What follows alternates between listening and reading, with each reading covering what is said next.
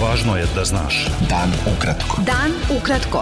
Važno je da znaš. Važno je da znaš. Podcast novinske agencije Beta. 26. marta sa vama Darko Čačić.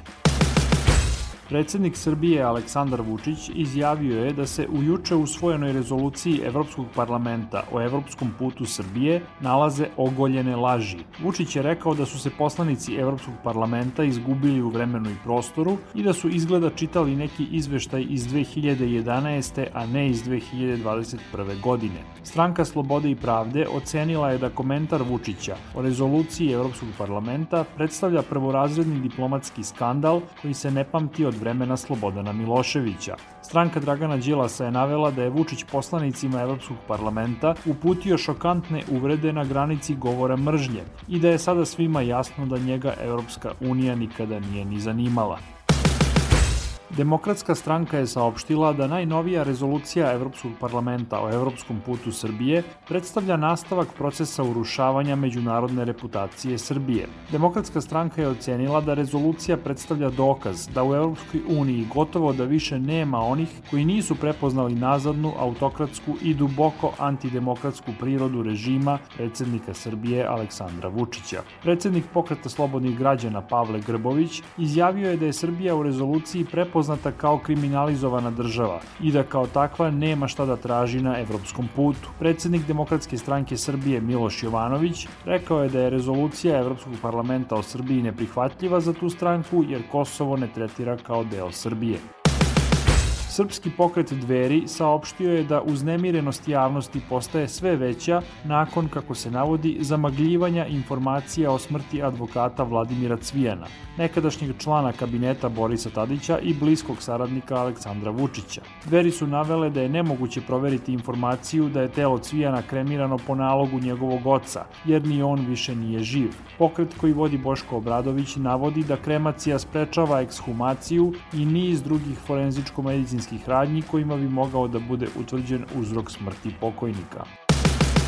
Prema najnovijim podacima Ministarstva zdravlja Srbije, od posledica infekcije koronavirusom umrlo je još 39 osoba. Od 17.436 testiranih osoba, zaraza je potvrđena kod 5.225. U bolnicama je 6.713 COVID pacijenata, od kojih je 241 na respiratoru. Zvaničnici vlade Srbije nisu danas želeli da saopšte koliko je državljana zemalja regiona pozvano da narednog vikenda u Beogradu primi vakcinu protiv koronavirusa, ni da li je odlaganje vakcinacije pojedinim srpskim državljanima povezano sa tim.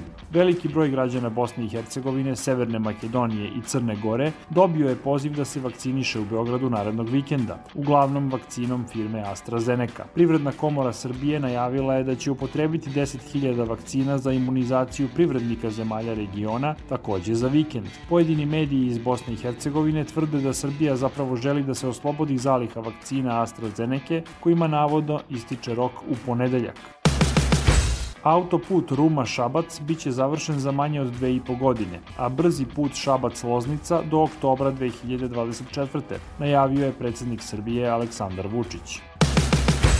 Turska kompanija Kent Kart, vlasnik preduzeća Apex Solution Technology, koja je i do sada upravljala sistemom Bus Plus, dobila je posao naplate karata i upravljanja vozilima javnog prevoza u Beogradu na rok od 13 godina. Opoziciona stranka Slobode i pravde objavila je da je gradska vlast Beograda u novom ugovoru sa turskim Apexom bez ikakvog razloga smanjila obaveze te kompanije. Beta.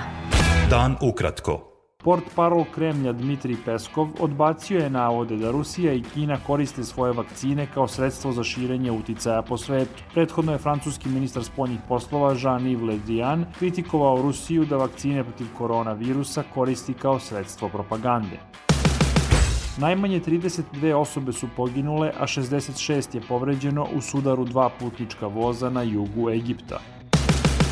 Spasilački timovi iz više zemalja nastavili su akciju deblokade Suetskog kanala, gde nasukani teretni brod od srede blokira jedan od najprometnijih trgovinskih puteva na svetu.